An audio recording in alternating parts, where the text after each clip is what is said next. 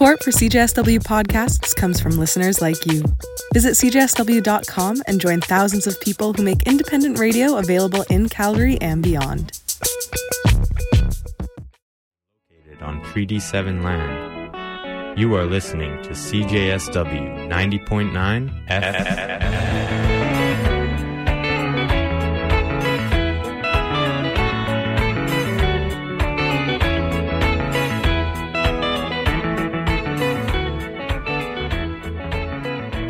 This is David Barsamian, producer and host of Alternative Radio. You're listening to CJSW 90.9 FM in Calgary. If Trump is not elected, and it's a big if he concedes, by no means certain, he has 3 months to apply his wrecking ball out of spite. He might just devastate the economy. Actually, there's something we must bear in mind about President Trump. He may be facing serious criminal charges if he's out of office and loses immunity. He has a personal reason to hang on. That's Noam Chomsky, and this is Alternative Radio. I'm David Barsamian. This edition of AR features Noam Chomsky on the president, the pandemic, and the election.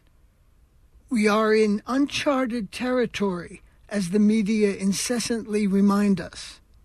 We are on the eve of an election amidst a pandemic. The president has declared in advance that the election is a hoax. It is rigged, he says. He would not even commit to saying he would honor the outcome.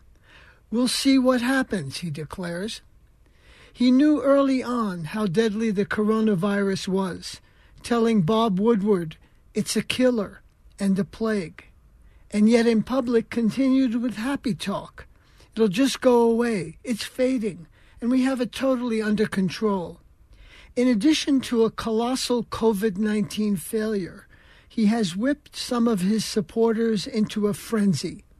Vigilante groups, men with guns, threaten to kidnap governors. Things are not just getting curiouser and curiouser, as Alice would say, but more and more dangerous. Our guest today is Noam Chomsky, the legendary scholar activist who has been a leading voice for peace and social justice for many decades. I talked with him on October 9th. He was at his home in Arizona, and I was in Boulder, Colorado. Well, welcome to the program. Glad to be with you again. Let's talk about the current pandemic, which has resulted in the deaths of now 215,000 U.S. And millions of cases, numbers that are certain to go much higher. Now, the regime in Washington has come under wide criticism, particularly from the scientific and medical communities.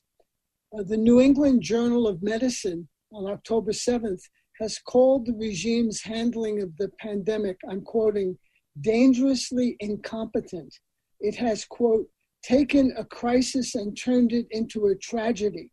Instead of relying on expertise, the administration has turned to uninformed opinion leaders and charlatans who obscure the truth and facilitate the promulgation of outright lies.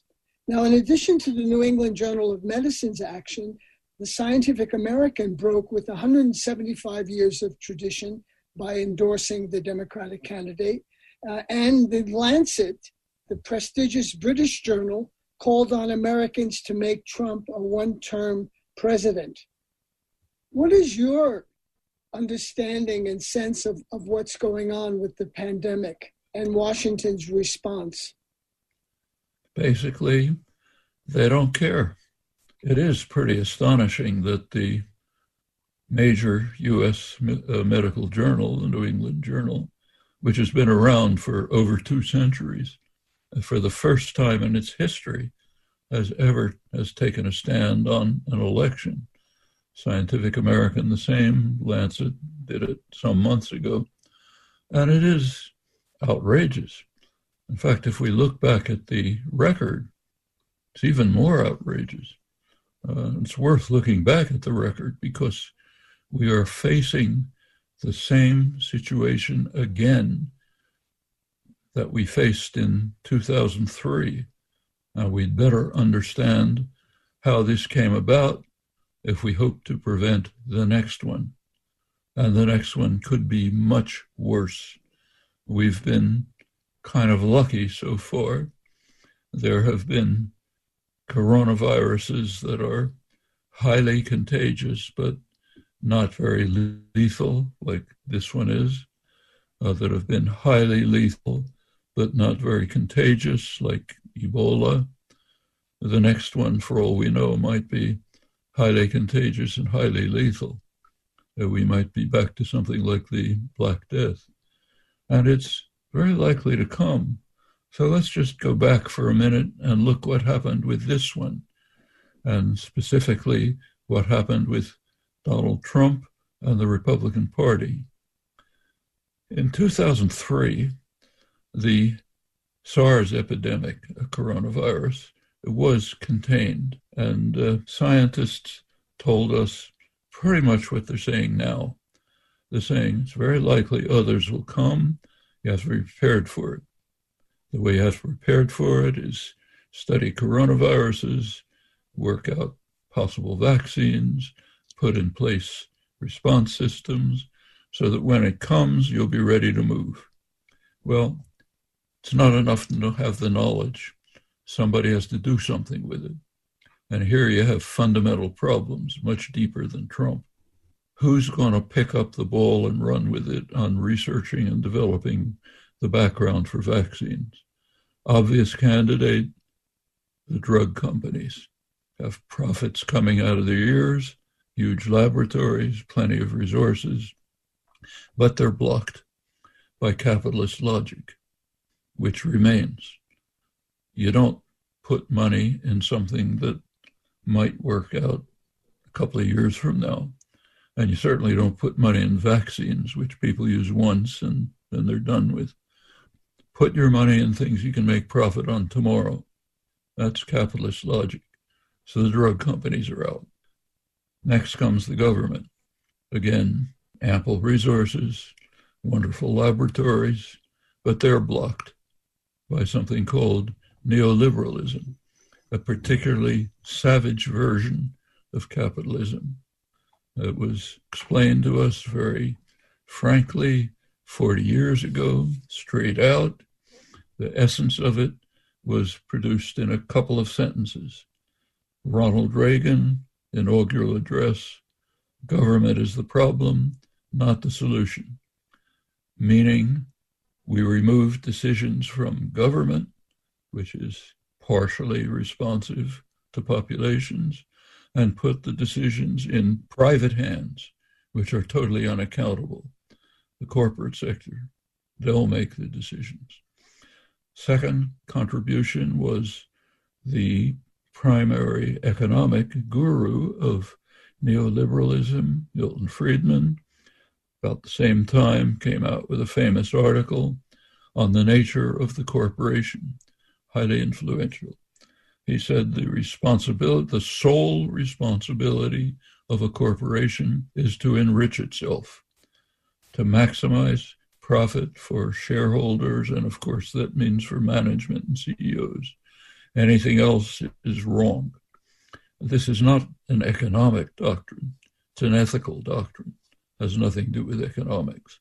The economics are straightforward. Corporations are gifts from the public to people who incorporate. If you want to incorporate, you're given a gift by the public. First gift, limited liability, then many other gifts. Now the question is an ethical question, not an economic one. Do you have to do something about these gifts? Well, Milton Friedman says no. You should just maximize shareholder value. And of course, that means management compensation, CEO compensation. Well, put those two together. All decisions have to be placed in the hands of the corporate sector, whose sole goal is to enrich themselves. What do you think is going to happen from that?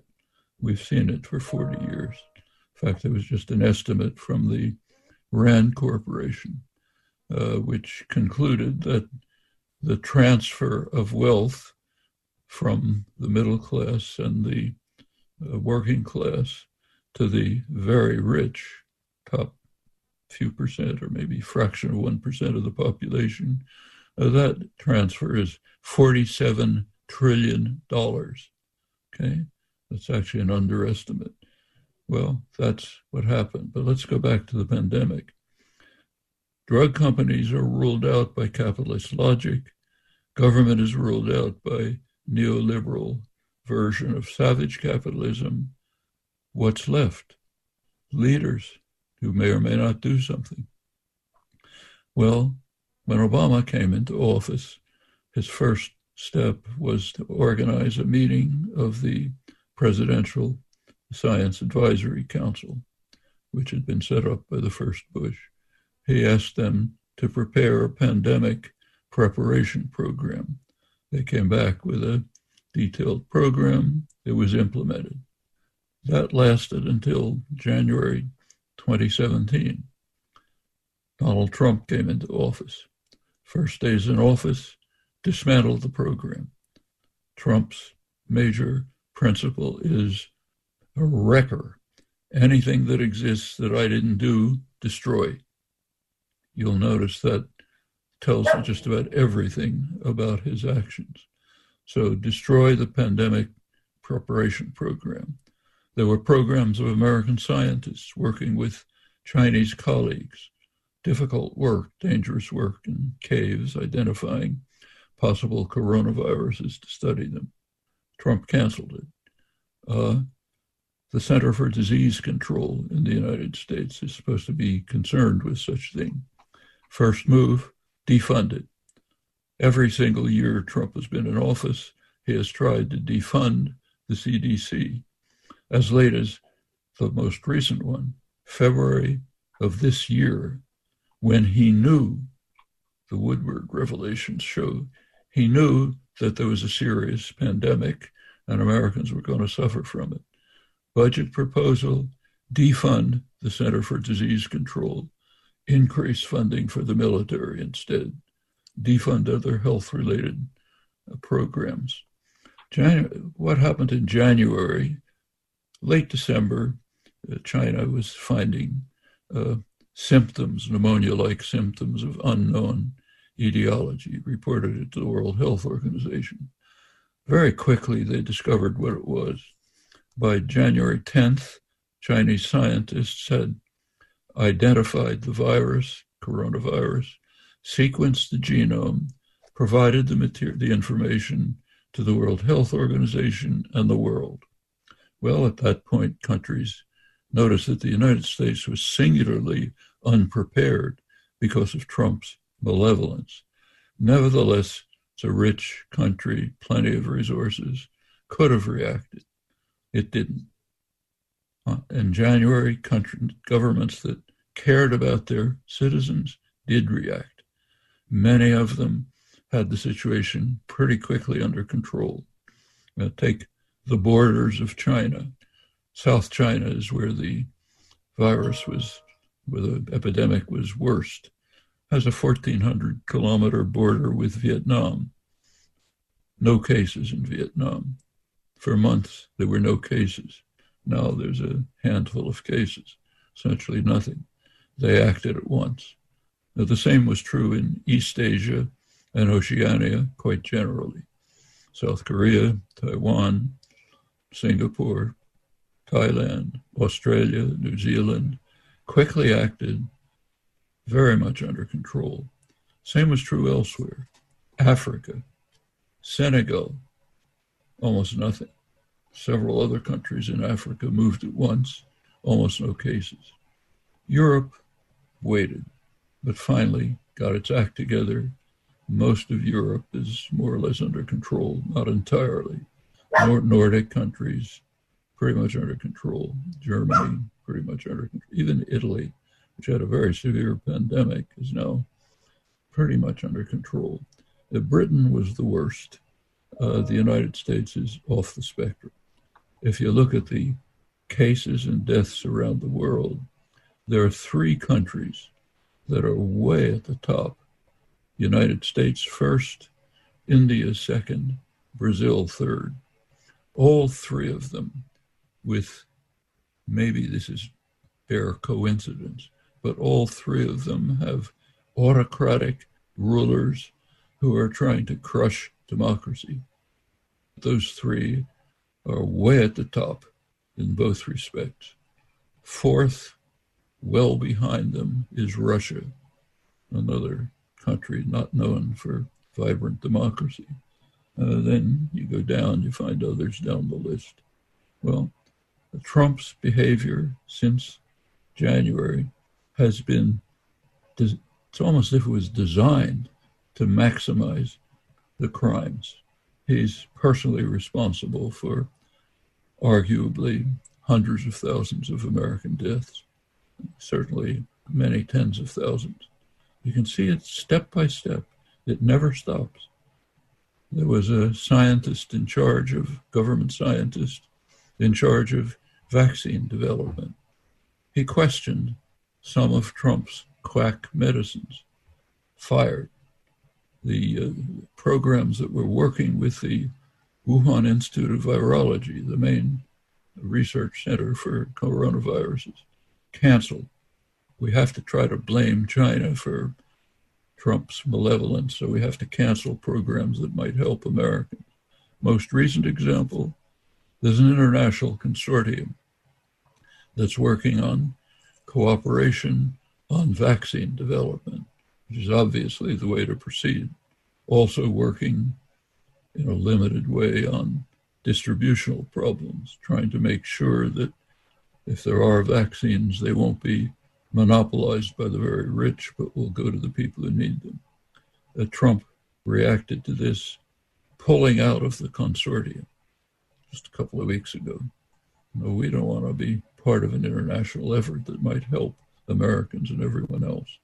Anything that he didn't create, destroy. Uniform, across the board. There's another one going on right now. There's a international UN conference on biodiversity that is critically relevant to the pandemic. Species are being destroyed at a crazy rate. It's the 6th extinction. Areas of where wildlife can be sequestered, removed from human contact, are being destroyed, setting up all the conditions for further spread of pandemics. Every country is participating, except one, the United States. We will not participate in an international conference on biodiversity. Interesting, I don't think the press has even covered this. You can check. The one thing somebody found for me when I asked for somebody to check was 2 minutes on NPR. Maybe there's more, okay? That's what's happening before our eyes. You cannot measure the malevolence. New England Journal of Medicine is kind. They call it incompetence. It's not incompetence.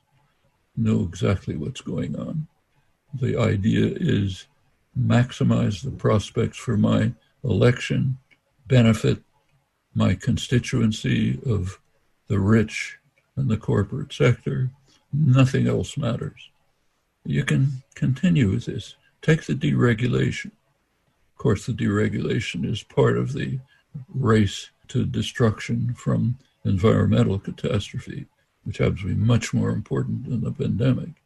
So deregulate to increase corporate profits, fossil fuel profits, meanwhile destroy the environment in which human life might survive, and also protect Americans. When you deregulate, say, emissions, and mercury going into streams, chemicals that cause brain damage for children, you eliminate that, you hurt Americans. Primarily, you hurt those living near the most polluting industries. That's not me. That's not you. We can afford not to live there. But there are people who can't afford not to live there. Afro-Americans, Hispanics, Puerto Ricans, poor people in general. They're stuck there. That's pollution, maximizing pollution. Pollution is already a deadly killer. When you add pollution to a respiratory epidemic, it's a major killer. Okay, we'll kill more of them. Let's kill people around the world. I want to blame somebody on my malevolence. I'll blame the World Health Organization on ludicrous grounds. I'll undercut, defund the World Health Organization. What does that mean? There are countless people throughout the world, Africa, Yemen, other poor places, who depend on the services of the World Health Organization for survival. Okay, let's kill them, because then I can turn to my adoring constituency and say, I'm protecting you from the foreigners who are trying to destroy us. Vote for me. Doesn't matter how many people you kill, how much you destroy, how many Americans you kill. It's me and my rich constituency. That's the world. Incompetence isn't the right word for this. But and overall media coverage of the pandemic, what is your assessment? The media coverage should have been along the lines of what I just described. It wasn't. Most of what I just described you can read about only in medical journals or scientific journals. Should have been front and center, going way back to 2003, and emphasizing the fact that we're now in the same situation. Scientists are saying exactly what they said then. We are still in the grips of capitalist logic and savage neoliberalism. We're still in the hands of leadership of extreme malevolence. The three worst, perhaps, are those I mentioned. Trump in the lead, his clone, Bolsonaro, the other second largest country in the hemisphere, the world's largest democracy, or perhaps I should say former democracy, India, in the hands of a monster who's trying to destroy the relics of Indian democracy, meanwhile killing huge numbers of Indians, turning India into a ethnocracy, Hindu, national religious ethnocracy, and crushing the rights of Muslims, destroying Kashmir. These are the three leaders. No one's even close in cases and deaths. Actually, I should say this is slightly misleading because I'm not counting in deaths per capita. You look at that, you get a slightly different picture. It's worth looking at. But these figures are very striking, and the malevolence is striking. We are now in a situation where further pandemics are very likely, with habitat destruction even more likely, with heating the atmosphere even more likely. They might be worse than this one, as I mentioned. We know what has to be done. We don't have a lot of time to do it. The same impediments to dealing with this one still exist. It's within our reach to overcome them. But if we don't work in a dedicated, committed way on it, it'll happen. This is the course we're on, unless we sharply change direction. No matter the outcome of the November 3rd election, tens of millions of Americans are going to vote for Trump. That in and of itself is very disturbing. It is, but ask yourself why they're doing it. These are Americans who have basically one source of information, comes in different packages, comes from Fox News, Rush Limbaugh, Breitbart, talk radio, bombarded all the time with essentially the same message. Pay attention to the magician behind the curtain, our God, Trump, the chosen one, as he calls himself, the one who was sent to Earth to save Israel from Iran, according to the sycophant who's his Secretary of State. They can hear the same from evangelical mega preachers. Result, you can see it. Almost half think global warming isn't even taking place. Among others, among the rest, small minority think it's an urgent problem. A great number think the pandemic's a liberal hoax. It was sent by China to try to destroy us. Well, if that's the kind of story you have pounded into you day and night, and you don't hear anything else, and you've got this very skilled con man standing up in front of you, holding up a sign saying, "I love you, I defend you," while with the other hand, he stabs you in the back. If that's what you're faced with all the time, yeah, you might vote for him. Like the evangelical bloc, huge bloc, it's 25% of the population. He throws them crumbs. Supreme Court justice, pastors who can preach political messages from the pulpit, a pretense, of course it's total pretense, we know that, to be anti-abortion, yeah, throw them all that. Well, that way you can keep a constituency online. Actually, I should say this is all evoking childhood memories of the adoring crowds who worshipped Hitler at the Nuremberg rallies or Mussolini at his rallies. You hear that again when you watch a Trump rally. There is a striking difference, however. Hideous as the fascist Nazi policies were, and they were beyond description, they were at least bringing something to the people who were adoring the dear leader. The economies were improving. They were. They reconstructed the economies. They were winning victories. Horrible, hideous victories, but at least victories. What's Trump doing for his constituency? He's destroying them. He's offering them nothing. They're getting smashed worse and worse by his policies. They still adore him. The manner in which I heard as a kid at Nuremberg rallies. It's a very remarkable commentary on the culture and the society.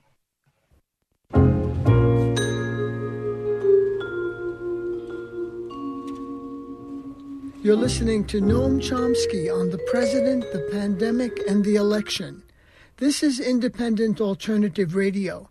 To order CDs of this program, as well as Chomsky books, just call us at 1-800-444-1977.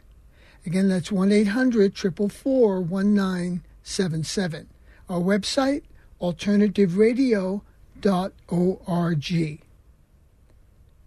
Let's turn to the upcoming election and all the trepidation and fear surrounding it.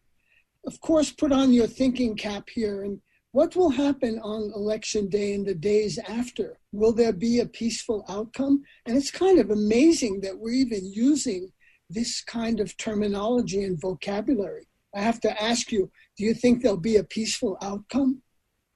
It is amazing that the question is being raised with very rare exceptions. This hasn't happened in 350 years of parliamentary democracy, Britain and the United States. It's astonishing that the question is raised, not by you and me, but by right at the centers of the establishment. I mean, the things that are being discussed and said are almost unimaginable. Take one striking example. Two highly respected senior military commanders, now retired, John Nagel, Lieutenant Colonel Yingling, recently released an open letter to the chairman of the Joint Chiefs of Staff, General Milley, top military officer in the country, reviewing for him his constitutional duties in case what they call a lawless president decides not to leave office after an electoral defeat and mobilizes paramilitary groups to protect him from being evicted from office.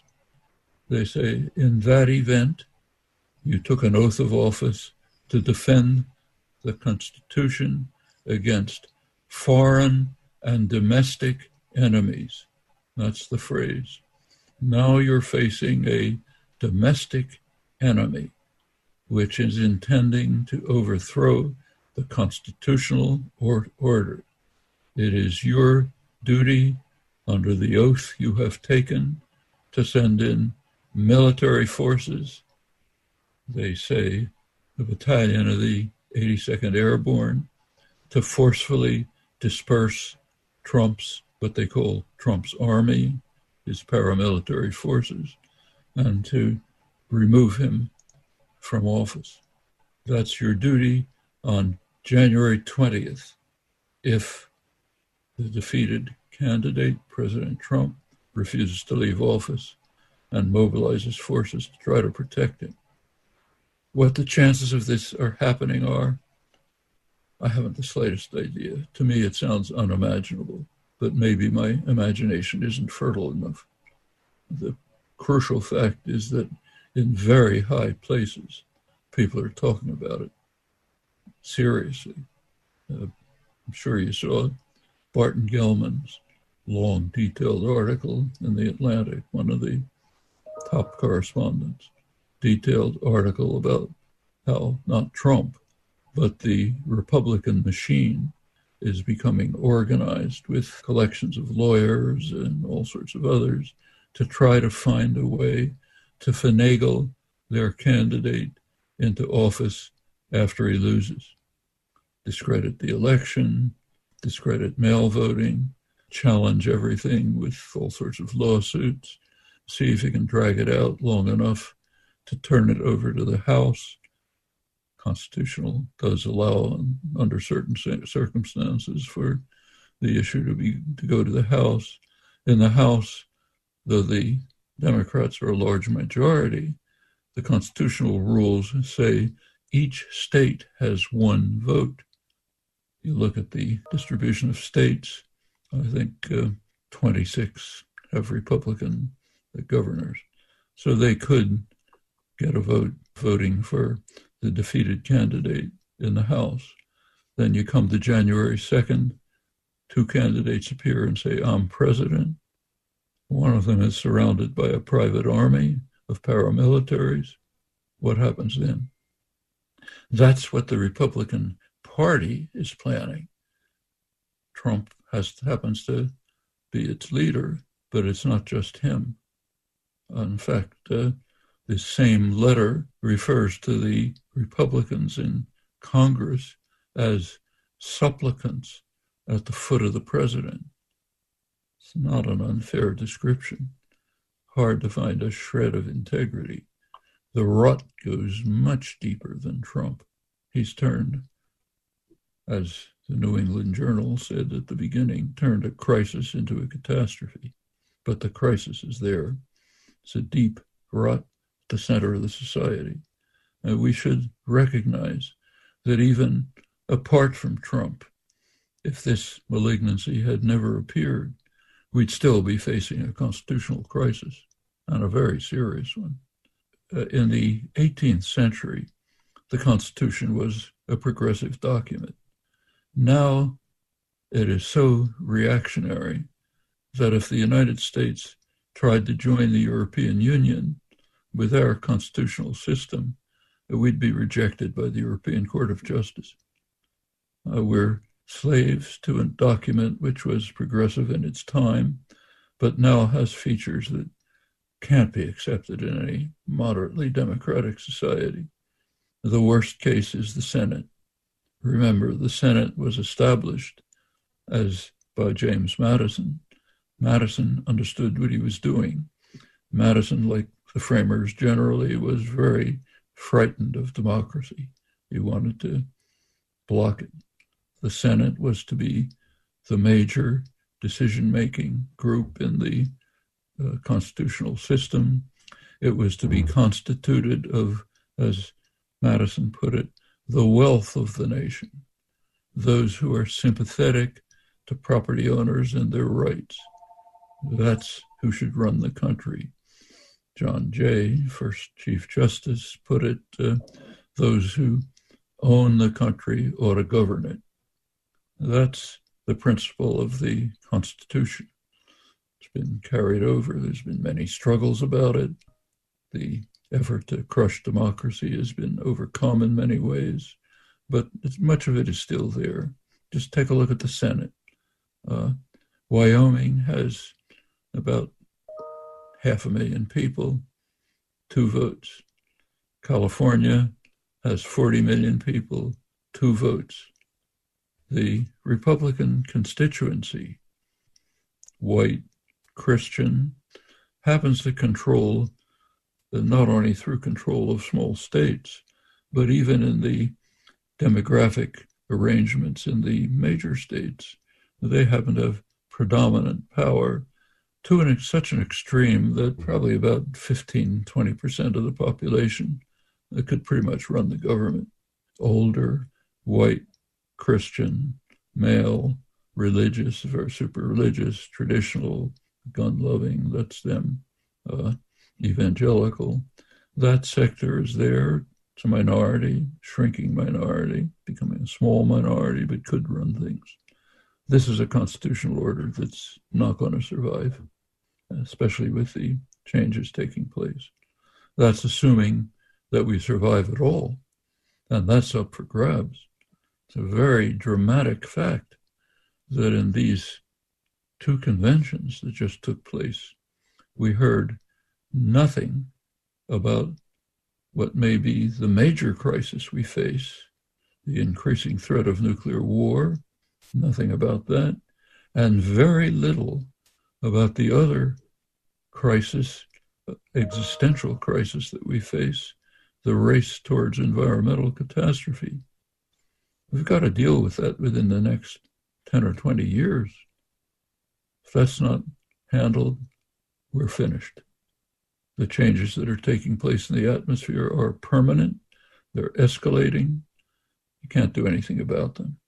You can fantasize about potential geoengineering magic years from now, but not anything in the foreseeable future that'll have anything to do with these catastrophes. We know how to solve them, all of them. The means are within our hands. They're feasible, but just as in the case of pandemic, not enough to know. You have to do something about it. I should point out that the Joint Chiefs of Staff are currently under quarantine because of COVID-19. You know, in addition to the Electoral College, another bizarre aspect of the U.S. system is the interregnum between the first Tuesday in November, the election, and the January 20th inauguration. That's almost 3 months. Anything could happen in that period. Paul Krugman happens to have a column in the New York Times warning that if Trump not elected, and it's a big if he concedes, by no means certain, he has 3 months to apply his wrecking ball out of spite. He might just devastate the economy. Actually, there's something we must bear in mind about President Trump, which is brought up in the Nagel-Yingling letter. He may be facing serious criminal charges if he's out of office and loses immunity. He has a personal reason to hang on. And it was revealed that he owes something like $400 million. And he doesn't pay taxes. Anyway, let's go back again to focus on the eco-catastrophe that is now in our face much faster than predicted. The wildfires, hurricanes, floods, droughts, Arctic and Greenland ice melting. September was the hottest month on record. Death Valley had the highest ever recorded temperature on Earth, 130 degrees Fahrenheit. That's 54 degrees Celsius. So we seem to be in warp speed as we're hurtling toward climate catastrophe. every prediction of the IPCC, the International Scientific Consortium, every prediction has turned out to be too conservative, not alarmist enough. Leading scientists, highly respected leading scientists, are warning us we should panic now. The deadliest effects of environmental catastrophe are in the distance. Huge rise in sea level. That's going to happen slowly, not tomorrow. Early signs of catastrophe are indeed around us, as you mentioned. It's going to get much worse. We don't know how much. There's a margin of error, but every serious analysis predicts extreme danger, maybe an end to the possibility of organized human life. Not tomorrow, maybe at the end of the century, maybe a couple of centuries. But we have the fate of the future in our hands. We have maybe 10 or 20 years to overcome it. The means to overcome it are available. My co-author Robert Pollin, economist at the University of Massachusetts, has done very detailed, careful studies. They're being implemented in states, some countries. Very convincing evidence that by maybe 2 to 3% of gross domestic product, we could bring all of this under control. Other analysts like Jeffrey Sachs at Columbia, using somewhat different models, have come up with quite similar estimates. There's a very high probability that if we use the right measures, which are available and feasible, we can put a hold on the race to disaster and this is crucial, create a much better world. A world with better jobs, better lives, better circumstances to live in, and better institutions. All of this is within reach, but you have to reach for it. It's like ending the pandemic. Yes, within reach, not if we don't grab the opportunity. If we're cursed with another 4 years of Trump, might be too late. We might be past or approaching irreversible tipping points. At the very best, the chances to deal with this crisis within the short time that we have, the chances will be severely lessened. I should say the same about the topic that is not being mentioned, the threat of nuclear war. It is extremely serious. Among the other things that Trump has aimed his wrecking ball at is the arms control regime. It's basically gone. He's eliminated it piece by piece. The parts that were initiated by Eisenhower, the parts that were set up by Reagan, one after another is toppled. We have to destroy it. The last piece of it, the New START agreement, is coming up. With frivolous reasons, the Trump administration has rejected Russian pleading to renew it. It's coming up in February, maybe too late to save. Meanwhile, at the same time, that's combined with creating new, very threatening weapons, severely endangering not only us, but the entire world, with the control regime disappearing. Serious people concerned with these issues, like William Perry, who's been involved with it all his life, former defense secretary, very sober conservative voice, say they're simply terrified by the growing threat and by the blindness to it, the refusal even to mention it. Find a word about it outside the arms control literature. I mean, these things are coming at us like a roaring locomotive. and we're sitting on the tracks playing games. It's unbelievable. I mean, people speculate as to whether there's extraterrestrial intelligence. If there is, and if they're watching what's happening here, they think the species is totally insane. Totally. Well, we have a little time left to show that we're not totally insane. If not, we'll destroy ourselves. You mentioned Robert Pollin. You and he have written a new book called Climate Crisis and the Global Green New Deal.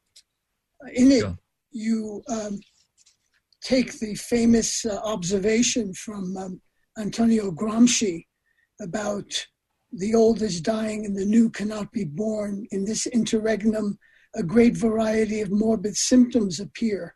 And then you write, but such morbid symptoms are countered by rising activism on climate change and many other fronts. The new has not yet been born, but it is emerging in many intricate ways, and it is far from clear what form it will take. In terms of that kind of activism that's required now and the urgency of activism and citizen engagement, how do we break the grip of what you call capitalist logic? You can't break the grip of it entirely, but you can modify it. We've seen, it's not a secret.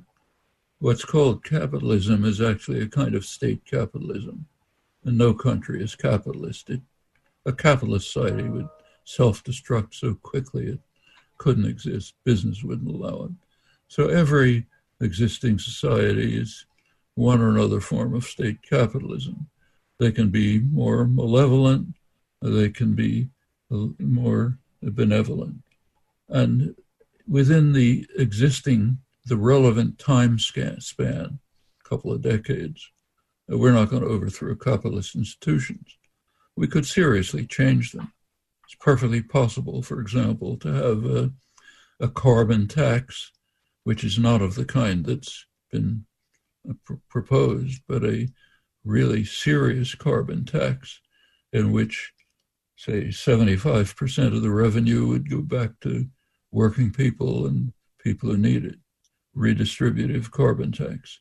Then you wouldn't get what you're getting in France with the yellow vests. Macron tried to institute a rise in fuel taxes, got a rebellion from people who rightly say we're the victims of it. It's the poor and the working people who, way out of proportion, pay this. And they're the ones who need the relief, not the further burden. So not that kind of carbon tax, but the kind that is politically correct and viable because it'll redistribute the revenue to the population, cut back on the profits of those who are destroying the environment. We have to change consciousness. Just happened to look at this morning's New York Times. There's an article, one of a million, you see them every day, on the wondrous new developments in the Eastern Mediterranean. Chevron bought up a smaller company which can now exploit what they call Israel's, it actually should be Palestine's, huge petroleum resources and pour the poison into the world. Euphoric. Look how wonderful this is. We can increase the destruction of the atmosphere. You see that daily. What does that tell people? Well, we can raise consciousness among liberal intellectuals enough so you don't see things like that. We can move forward to take over the fossil fuel industries, not nationalize them. The nationalized fossil fuel industries are like Saudi Arabia, others, worse than the private ones. But socialize them, put them in the hands of the workforce and the community, have them turn to things that have to be done, ranging from capping wells that the corporations have left open because they don't give a damn, but matter for us, from that to shifting to working on sustainable energy, which they know how to do. We might bear in mind that the leading force in the environmental movement 40 years ago was Tony Mazzocchi's Oil, Chemical, Atomic Workers Union, the labor movement. They're the ones who are being harmed by the destructive production of polluting, destroying elements. Mazzocchi was in the lead of this, with his union behind him. That can happen again. Can happen right in the oil industry. Cutting it back year by year, certain percentage, till you get rid of it, say by mid-century, turning to more economical, more beneficial, sustainable energy. Oil, petroleum workers, there aren't very many of them, but they could be in the forefront of this. There's many things we could be moving to. Take the automobile industry. Instead of cluttering up the highways with making lots of traffic jams to get to work, producing more pollutants because Trump is eliminating regulations. Instead of that, auto workers could be developing efficient mass transportation. Not only saves the environment, it's a better life. Sitting on convenient mass transportation to get to work is a lot more pleasant than sitting in a traffic jam, okay, and polluting the environment while you're doing it. Homes can be weatherized, insulated, shifting to solar energy instead of wasting fossil fuels. It actually saves you a lot of money and gives you a pleasanter life. And it also saves the environment. There are endless things that can be done across the board. Individual, state, local, federal, international. Ought to be an international effort. There's no borders to global warming. We should bear in mind that about half the emissions, almost half the emissions in the future are going to come from what's called the developing societies, the poorer societies. They need help. They need help in transitioning to much more efficient, cheaper, more beneficial, sustainable energy. But in the initial stages, they need help. Well, one of the parts of the Paris negotiations, which were nowhere near enough, but at least something, was to offer help to developing nations to move towards improving towards sustainable energy. Trump, the Republicans generally don't want it. Trump just killed it. Absolutely not. We're not going to help anyone save ourselves in the world. Not for us. Okay. This kind of malignancy has to be overcome. This has to be dealt with on a level everywhere, from an individual putting LED lights in their home to international efforts. And what the federal government does is critically important. All of that is within our hands. Doesn't require a major social revolution. The means are all there, even without substantial institutional change. My own view is, yes, we should overcome the profound flaws that are built into the capitalist system itself. You can work. It's not an alternative to this. It's complementary to it. You do both at the same time. But the urgent problem of overcoming the existential crises, global warming, nuclear war, pandemics, they have to be done within the general framework of existing institutions. You can improve them, but you won't be able to overcome them in the relevant time frame. That's life, right? Can't get everything you want immediately. You can do the best you can, and there's a lot that we can do. Thank you very, very much. Thanks a lot. Take care now. Yep, thank you. That was Noam Chomsky on the president, the pandemic, and the election. I talked with him on October 9th. Noam Chomsky, the legendary scholar activist, is America's leading dissident intellectual. This program is produced by Alternative Radio based in Boulder, Colorado. We are independent and in our 35th year. We're supported solely by individuals just like you. To access our complete audio and book catalog, just go to our website where we are podcasting, alternativeradio.org. Since its inception, AR has made a special effort to record and archive Noam Chomsky's work. We have more than 250 recordings and a number of his books, including Requiem for the American Dream, Masters of Mankind, and Global Discontents.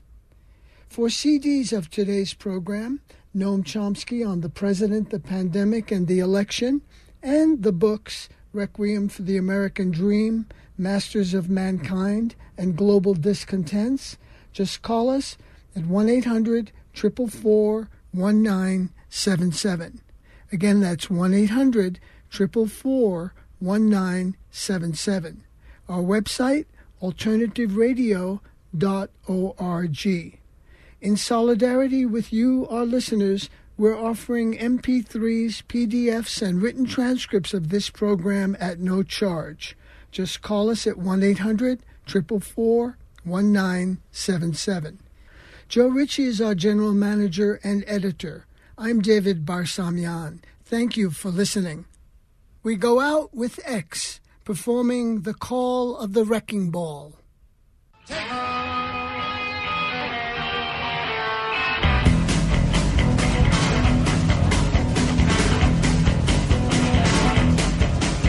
I woke up this morning looking for kicks. Went out to the barnyard to stomp on some tricks. They call me Wrecking Ball, 'cause I'm the man who got them all. I got bullet head, one straight out my back, been broken twice. With big old boots and overalls, my pants are still lies. They call me Wrecking Ball, 'cause I'm the baddest of them all. You know I'll stomp on an egg, I'll stomp on a dove, keep stuck on his hands. I don't give a they call me Wrecking Ball, 'cause I'm the baddest of them all. Well, missions and hands, and all got feather friends. They know it's time to fly, when I'm things gonna by. Well, I'm gonna do, I'm gonna put my tread on you. That's the call of the Wrecking Ball.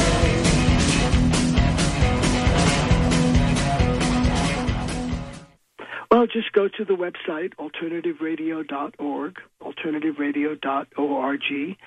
We, too, are independent and are supported solely by listeners who make donations, purchase transcripts, MP3s, or CDs of our programs. So we're very much dependent on listeners out there.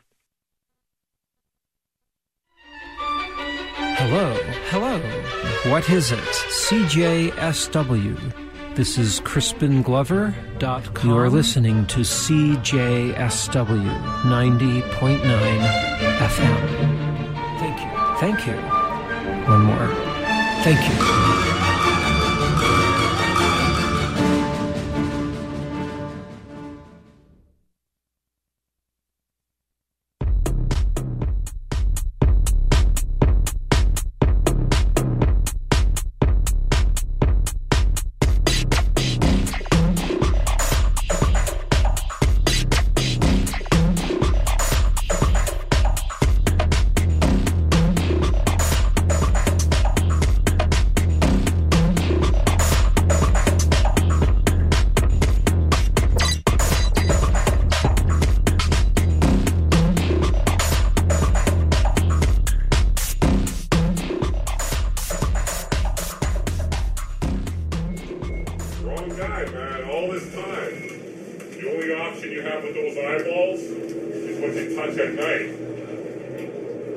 Wrong guy, man.